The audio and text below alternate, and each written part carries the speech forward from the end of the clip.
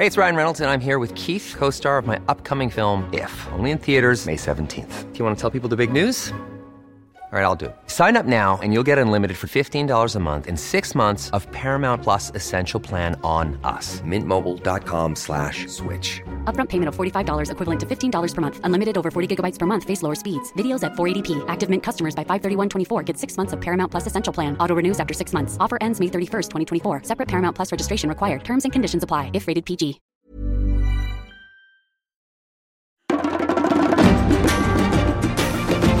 Rusty Quill presents Below Decks, a thrice-forgotten deep dive. Episode 6, Decolonizing the Museum. Hello, and welcome to the 6th episode of Below Decks, where we dig into some of the research, questions, stories, and generally tangential, interesting things that went into making Thrice Forgotten. I'm Nemo, my pronouns are they, them, and I'm the creator and lead writer of the series. This episode is coming out after episode 7 of the podcast, Shore Leave, where we've just seen a treasure hunt, love of all kinds, and some final goodbyes. Today on Below Decks, we're going to be talking about decolonizing the museum, which in my head is a part 2 to the conversation we had with John Adler in the previous episode. And to do so, I'm excited to be joined by Natalie Cooper. Could you introduce yourself with your pronouns and tell us a bit about what you do? Yeah, I'm Dr. Natalie Cooper. My pronouns are she, her. I'm a senior researcher at the Natural History Museum in London. And so my job's a bit different from John's. So he was a curator, so he's in charge of the collection and keeping them safe and using them, whereas my job is more research focused. So I'm in charge of kind of using the collections and the data that we get from them to ask exciting questions in ecology, evolution and conservation and things like that. Yeah, it's really cool. Before I worked at the museum, I didn't know really that there were different groups of people and to have different jobs and the kind of distinction between curators and researchers, and yeah, that there's kind of an ecology of museum workers behind the scenes. Yes, there's like a taxonomy of us in the same way as we're doing this taxonomy and sort of ordering of things, but only weirdly at the Natural History Museum in London. So most other museums around the world, curators will do both jobs combined. So we're quite lucky that we get to split them out. That is really interesting. Is there a specific reason? Do you know why in the Natural History Museum in London that it's so split? It's probably just one of those things that was started in like 1881 and everyone's too frightened to change it. Hell yeah, woo! Yay. Which is a kind of good way into this conversation about decolonizing the museum. And for our listeners' sake, I feel like saying up front, like immediately before starting this recording call, I was like bottling it and being like, I don't know if I want to talk about this.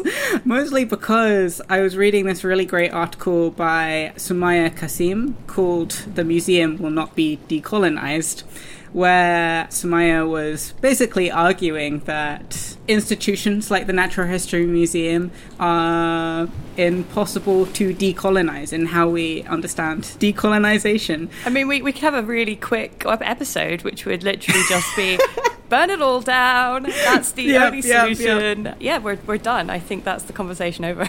Yeah, exactly. So maybe other than burn it all down, which I guess is the standpoint that I'm slightly coming from right now. I feel like people should go and read that article. It's a very good article and they say it better than I could. But Natalie, for you, what do you think we actually mean when we're talking about decolonizing museums? And is there a difference in that between natural history collections versus places like the British Museum? Yeah, so I think it's one of those weirdly emotional subjects for people at the moment, because people think about museums and think about their childhood and get very upset and sort of blaming, you know, the wokerati for coming in and stealing their childhoods and giving back their dinosaurs and things like that.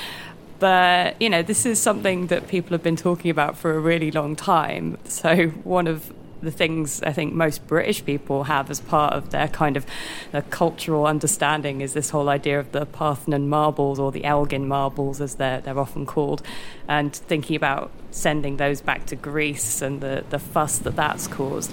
And I realised earlier that I must have known about this for a really long time, because up until I was 14 and went to the British Museum for the first time, I thought they were actual marbles. So like children's toys that somebody had stolen. It's so cute. I love that so much for you, and I wish that was true. It was so confusing to me, and I was like, oh right, they're statues. And actually brilliantly, I went to Athens a few years ago, and in their beautiful new museum where they've got the other marbles, there's actually a sign on the wall that says, we don't have these, they were stolen by the British. I'm like, yes, go you. Just like straight in there. Don't sugarcoat it. Yeah, so I think that's part of the problem, is people hear decolonizing and they start thinking about, giving stuff back. But I think in a natural history museum's context, it's maybe even more complicated, because of course they are colonial institutions, perhaps more so than places like the British Museum in some ways. But actually how we go about dealing with that is, I think, a little bit more complicated than this kind of debate of do we send it back or not. With the do we send it back or not, I feel like there are different understandings of how you can, whether you can just send things back or how you send things back. Or I mean the idea that it would be easy to / simple to / possible to / all of these questions about repatriation. Do you have thoughts about how that is different between natural history museums versus other collections? Yeah, so I think part of the problem with natural history collections, and that's not to say that we shouldn't send stuff back, and I should have said at the start, these are all my opinions, none of this is the opinion of the Natural History Museum in London. There's a debate about whether things should be returned to the countries they were taken from. But some of it is newer and was done with permits. And as John mentioned in his episode, we do still do collecting now, but we work with local people and we get permits from the countries that we're working in to collect specimens. And often we'll either leave those specimens in country or we'll kind of split it so there are duplicates that come back with us and we leave the originals in the country that we're working in. So some of it kind of is not quite so bad as all that. The funny thing often with what most people come to use our collections for, so this is the stuff that's behind the scenes that we use for research, is people are coming to use it for taxonomy. So taxonomy is the naming of things.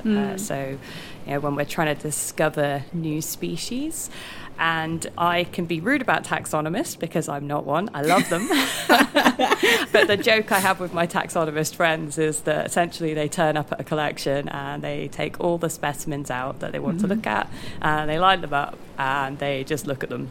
So you come into the office and you just see them with this little parade of species. Like, oh, hello, doing some taxonomy today. Basically doing spot the difference. It really is. I mean, it's cool. It's the kind of differences as well that as an untrained person, I just can't see those differences, but they're really clear to the taxonomists. But yeah, so one of the issues there is that when you name a new species, you have to deposit what's called the type specimen in a museum. And so this is the perfect example of that species.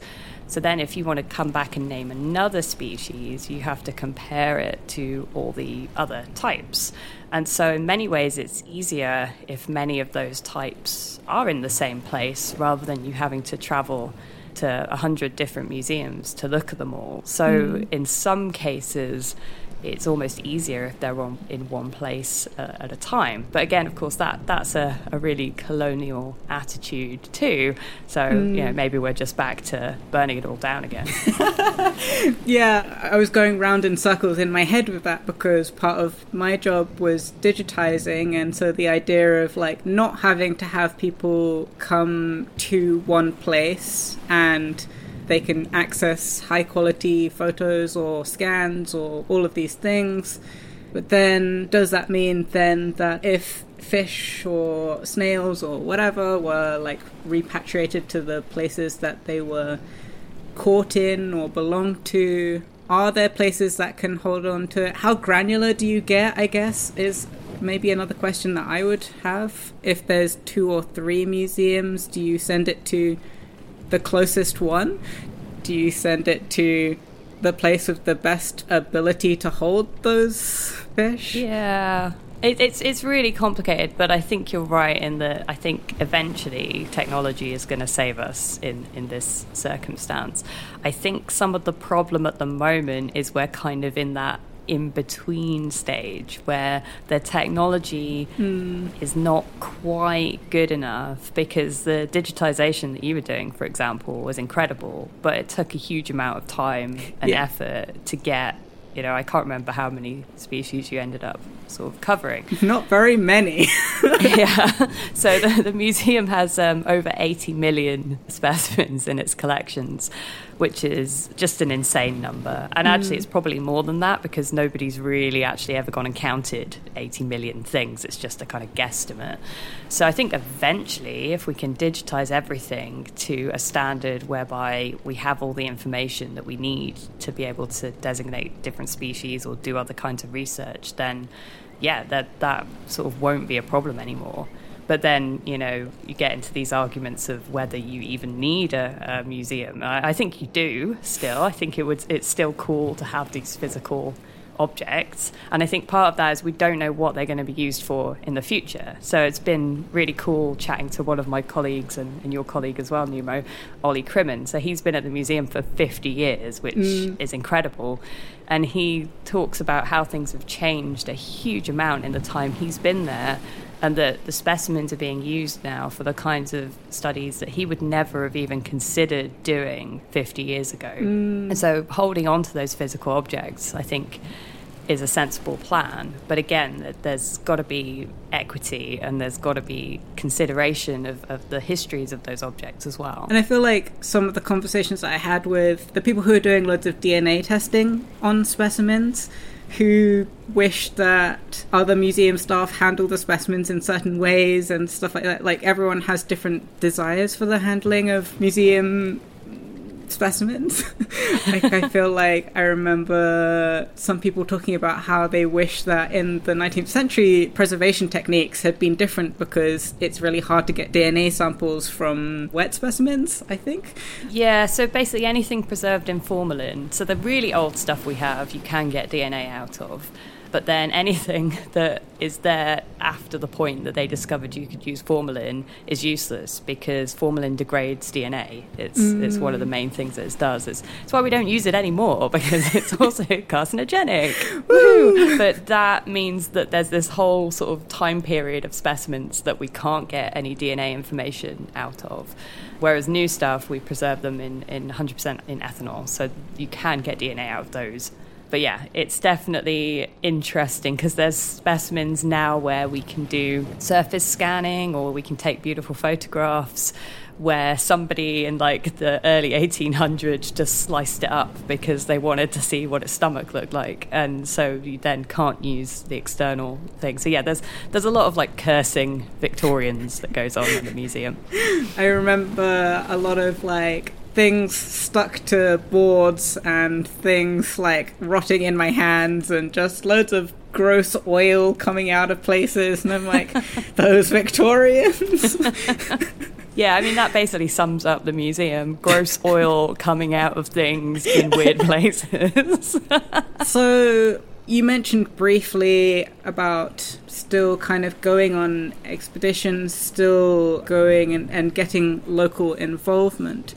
Do you think there are better practices that museums can be doing? Is institutional racism and stuff like that, and its link to science, still having an effect on how science is being done now? So, yeah, I think despite the government liking to tell us that, there is no institutional racism, unfortunately, science is institutionally racist, either overtly, and we're seeing this frightening resurgence of race science in the last sort of 5-10 years. So if you've read Angela Saini's book Superior, which is incredible, and so if you haven't read that, I would definitely recommend taking a look if you're interested in how that's sort of coming back into the mainstream in sort of a horrible way.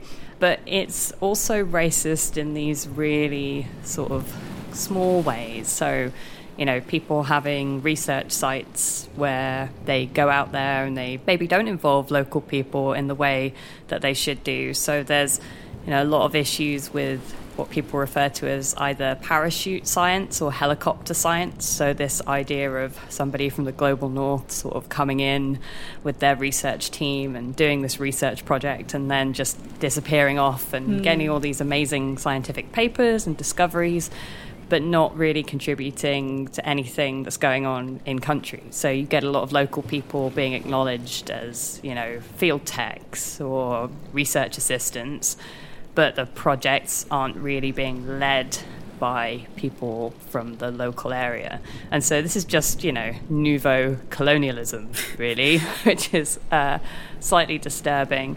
So I know there's definitely been quite a few efforts recently to do something about this. As I always say, you have to know it's a problem before you can do things.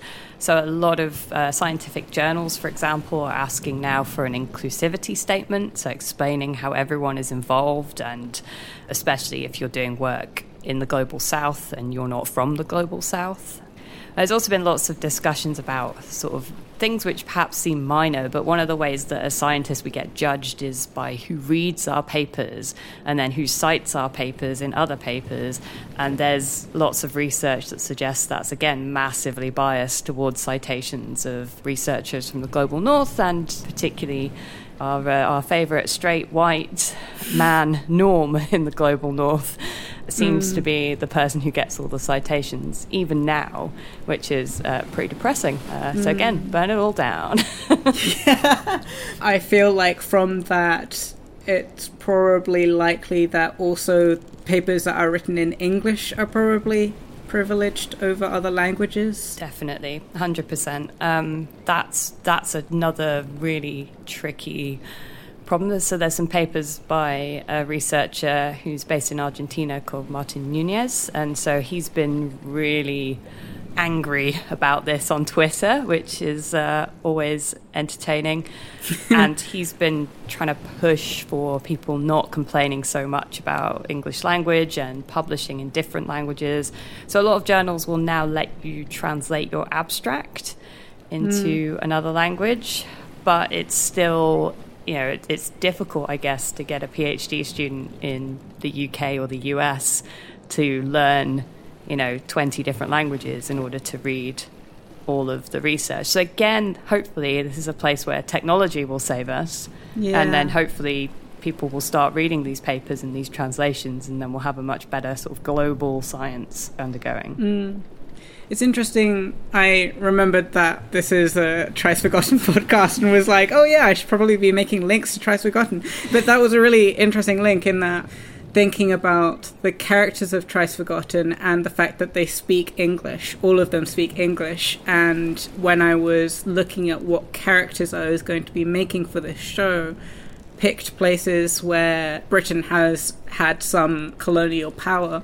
So there is some feasible reason why they're speaking in English, and they are speaking in English. And it was something that Morgan and Raf and I talked about in are we going to have these characters be speaking a different language, but as a listener we're hearing it in English because it's how we hear it, but actually if anyone else came across them, they'd hear Arabic or Spanish or any other language. And we decided that no, actually they are all speaking English unless they're not speaking English. So there is some Arabic, there is some Bengali and Tamil and Hokkien in there, but the only reason that I'm able to write this show is because I'm writing it in English and not in a different language. And the only reason that anyone is listening to it is because it's in English and not in a certain other language. And the way that even that is a colonial feature of the show, they are not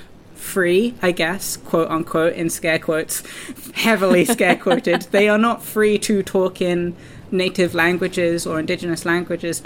And then on the upside, that does mean that they can communicate with each other. They have found a language that they can communicate with each other, which is great. But it's always been a slightly messy feeling for me as well with that. Yeah, that's really interesting, actually, because I'd never thought about that, because I think we've gotten used to watching TV programs where people speak different languages to each other and you just understand via subtitles. And how you do that with a podcast. That's a really interesting point. Yeah, it's even come into the script and the transcripts. I believe the decision was for transcripts, if there is another language outside of English, it's actually translated in the transcripts for you, whereas that's not something that is translated on the podcast. So when Nani is singing, obviously we don't hear that in the English translation. We just have to go and look up what those lyrics are. But if you're reading the transcript, then you get translations. Yeah, I think so. Miranda Lowe, I saw her give a talk recently about all this decolonization stuff, and then she was saying, the problem with a lot of this is there aren't any easy answers to any of it. Yes. It's all just super complicated. But if there are any easy answers, I guess, phone in and let us know, because that would be awesome. Yeah, literally one person's just like, oh, it's easy. You just go A, B, and C, and then it's fine. Which would be great. So other than things like repatriation, are there other things that can be considered under the bracket of decolonization? Yeah, so I think, again, this is written about really beautifully in Miranda Lowe and Subhadra Das's paper, which again you mentioned with John. But their idea is that really a lot of this is about investigating the specimens that we have, finding out more about their histories, and sharing that with people. So making sure that we have this context. So I think, again, in one of these shows, I've been learning huge amounts from these Below Decks episodes, by the way. Somebody was talking about how a lot of these narratives, it's not that they weren't known about, they deliberately got wiped out because people wanted to be important and they wanted it to be this kind of narrative of these incredible explorers. So yeah, this idea of all these stories that we've kind of hidden and actually having that information on the museum labels and in our catalogues and on our websites. And I think that's probably part of it that we're doing a little bit better on, kind of telling those stories. So maybe that's one thing. And another thing that Miranda talks about a lot is that we need to decolonize the kinds of people that work in museums, meaning that if you look at the workforce, it's still predominantly white, middle-class, straight people. So how do you make sure that you're creating not only an equal environment, but an environment that people feel that they can bring their whole selves to? And again, I think sometimes the museum does a good job at that, and sometimes it does a terrible job of that. I think as an institution, it might not always do a great job. The people I work with face-to-face tend to get on really well with, and we have these kinds of conversations, which is great. This idea of just trying to diversify the workforce, that it's ridiculous that Miranda, who's one of the very few black curators, is doing so much of this work on top of her normal work. I mean, to be quite open, there is a reason why I asked John and you, Natalie, both white people, because I feel like it's all of our responsibilities, and I've said this over and over again with this podcast, even though I would class myself as a person of colour, I still have two very imperial backgrounds, Japan and the UK, and so I always feel like I also have to specify I also have to do a lot of decolonization, and so a lot of this research that I've been doing has been because of interrogating my own background, interrogating my own upbringing, the people that I've always been surrounded by. I mean, that's what decolonization is, right? It's like having a colonial mindset because of the way that you're educated. I've always been educated in the UK. And to decolonize that is to go and self-educate yourself and do research. Yeah, no, I'm glad you brought that up actually about John and I both being white, cisgendered, straight people, in that it's really tricky because I wanted to come on here and to be, part of the conversation, but at the same time, really anxious about not centering my experience in that. So definitely had this conversation with a few other people at work about whether it was appropriate for me to come and talk about this. But I think, like you say, if white people don't get involved in the conversation, then we're just perpetuating the problem. Yeah, I've always been very frustrated with change not coming fast enough.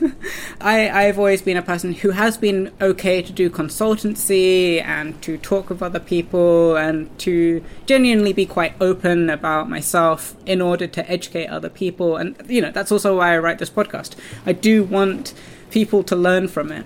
But when it's only people of colour talking about decolonization, then that's not decolonization, because it's not really the people of colour who have to learn about it. It is white people, and it's white people who have to, and not just white people. Again, Japanese people, other imperial forces, Europe, blah, blah, blah. Everyone needs to decolonize themselves, and that has to be something that you kind of just have to get the energy to do, even though everything is awful all the time and there's always so much to learn.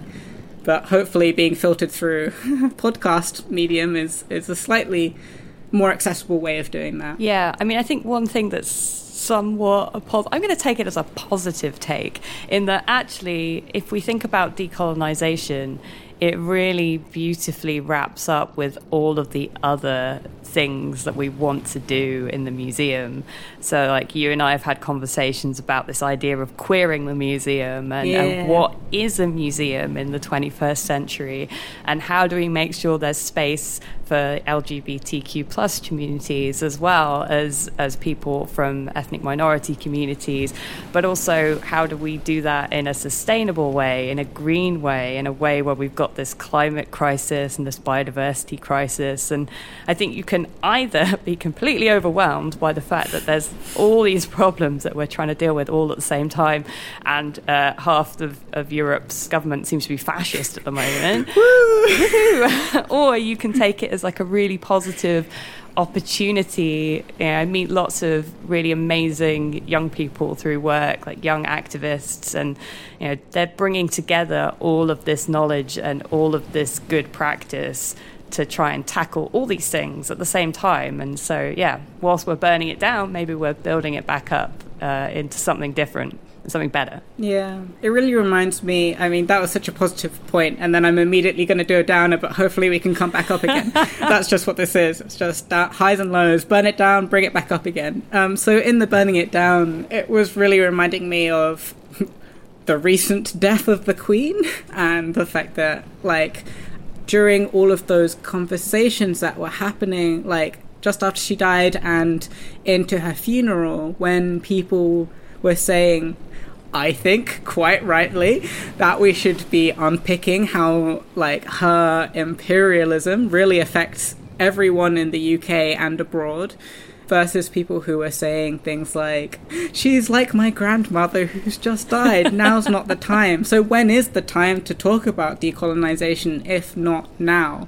It is kind of interesting because in Thrice Forgotten, it's not the Natural History Museum of London that William works for. He works for the Queen's Museum of London. Which is very different. It's super different, and it's not the same museum. Well, yeah, I mean, the patron, our official patron, is Catherine, Princess of Wales. Is that the right title? Check me out with my royal knowledge. So, I mean, we have some kind of remit there, I think. It's a little confusing to me. I'm not really sure what a patron does, other than occasionally turns up and shakes people's hands. Sure. We'd prefer it was David Attenborough, but what can you do? The only true royalty. Yeah. I mean, it is really horrifying when you look back on the museum and the history of it and how it all started, and how really incredibly built upon enslaved people it is. Like, that's where the money came from, that's where the specimens came from. I mean, Hans Sloane, who the collection is originally based on his stuff, he literally sent enslaved people out into his plantations to collect things. So we have this sort of pretty horrifying legacy, and it does seem like we do need to talk about it more, because every time you talk about it, people go, oh, really? I didn't know that. When actually, if you looked it up on the internet, there's tons of stories on the NHM website and things like that. Like, this is not hidden anymore. It just seems to be something people don't want to think about. They want to think about dinosaurs and Dippy versus the whale You know, that's the big controversies of our time, rather than some of those pretty horrific stories as to where we got those specimens from. Yeah, it seems like every time I write anything about, like, you know, and I have fairly surface level as in I've only really known about these things for the last 4 years-ish. And every time I write about something, I'm like, surely somebody's got to have written something about this before, because, like, there's so much, and it's so, like, I mean, you don't have to look very hard to find at least the things that, you know, we've talked about so far. But no. And every time I'm surprised that institutional racism does exist, and that people are scared of tainting something that is, like you say, this childhood memory of, like, going to the museum. But for some people, it can't be a nice, happy childhood memory, and so that is also an inequality. Yeah, I mean, the one good thing about well, there are many good things about our museum. One of the good things about our museum is it's free. So you don't have to pay to go in. If you live somewhere in London, if you can get there, you can go in for free. But I think there's still a demographic of people that go to the museum more regularly than others, and that is that kind of middle class sort of contingent. And so, you know, we're not really reaching lower income families, perhaps. And unless we're able to do that, and we're able to, you know, give them a reason that they want to come to the museum, then we're failing at that kind of, you know, this mission to engage and inspire people about the natural world and to create advocates for the planet. I think we're doing a reasonable job with the people we get in the door, but there's so many people that just never come in the first place, and I think that's the trick, is how do we make those people feel like they're welcome and they want to be in that space. And not just in the space, but, like, building the space behind the scenes. We talked about how a lot of people don't know that behind the scenes in the museums there are curators and researchers, and before I worked there, didn't know that was a job that could be done until I happened to watch a YouTube channel about it from someone in America. And you don't see, I mean, if you think about natural history and natural programs, you do think of David Attenborough, you think of scientists who go on TV, and they do skew white, cis, male, now female. I feel like there's a slight gender balance now in who you see on TV, but it still does skew middle class and white. And so if you don't see yourself talking about natural history, then obviously you don't know how to get into those industries, and then you don't know how to change things, and how to be there as a human being, not just as someone who is a decolonial tool.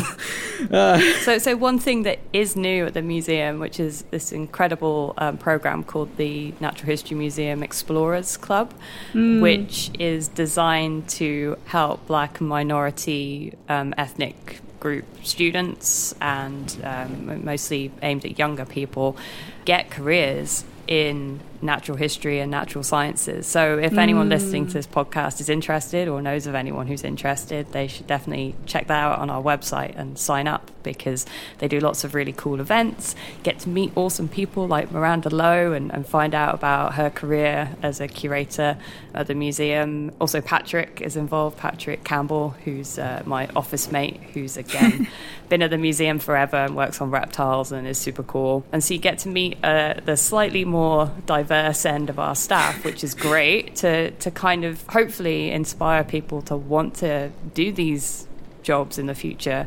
And like you say, Nemo, just like to know that these jobs even exist, because I don't think I knew any of this existed until I was doing a PhD. I didn't really know what a PhD was until I was doing a PhD, which was an interesting experience. Yep, mood, same. I hope that more people have this curiosity about museums, and at the same time as deeply, deeply desiring to burn them down and repatriating things, do also come out of this episode and do more research, I guess, like for themselves about museums. And all of these conversations, obviously, they do track to other institutions as well, universities and banks, and literally everything needs to also be thinking about these kind of conversations. So hopefully if you're in any kind of institution, you will also be having these conversations and knowing that now is the time to be having them, because we need to continually be having them, and we're not going to reach an end point where we're like, well, we've decolonized, so great job everyone. The end. Yeah, I mean, again, on a more positive point, I feel like I've been very negative. I love the museum. It is my favourite place in the whole world.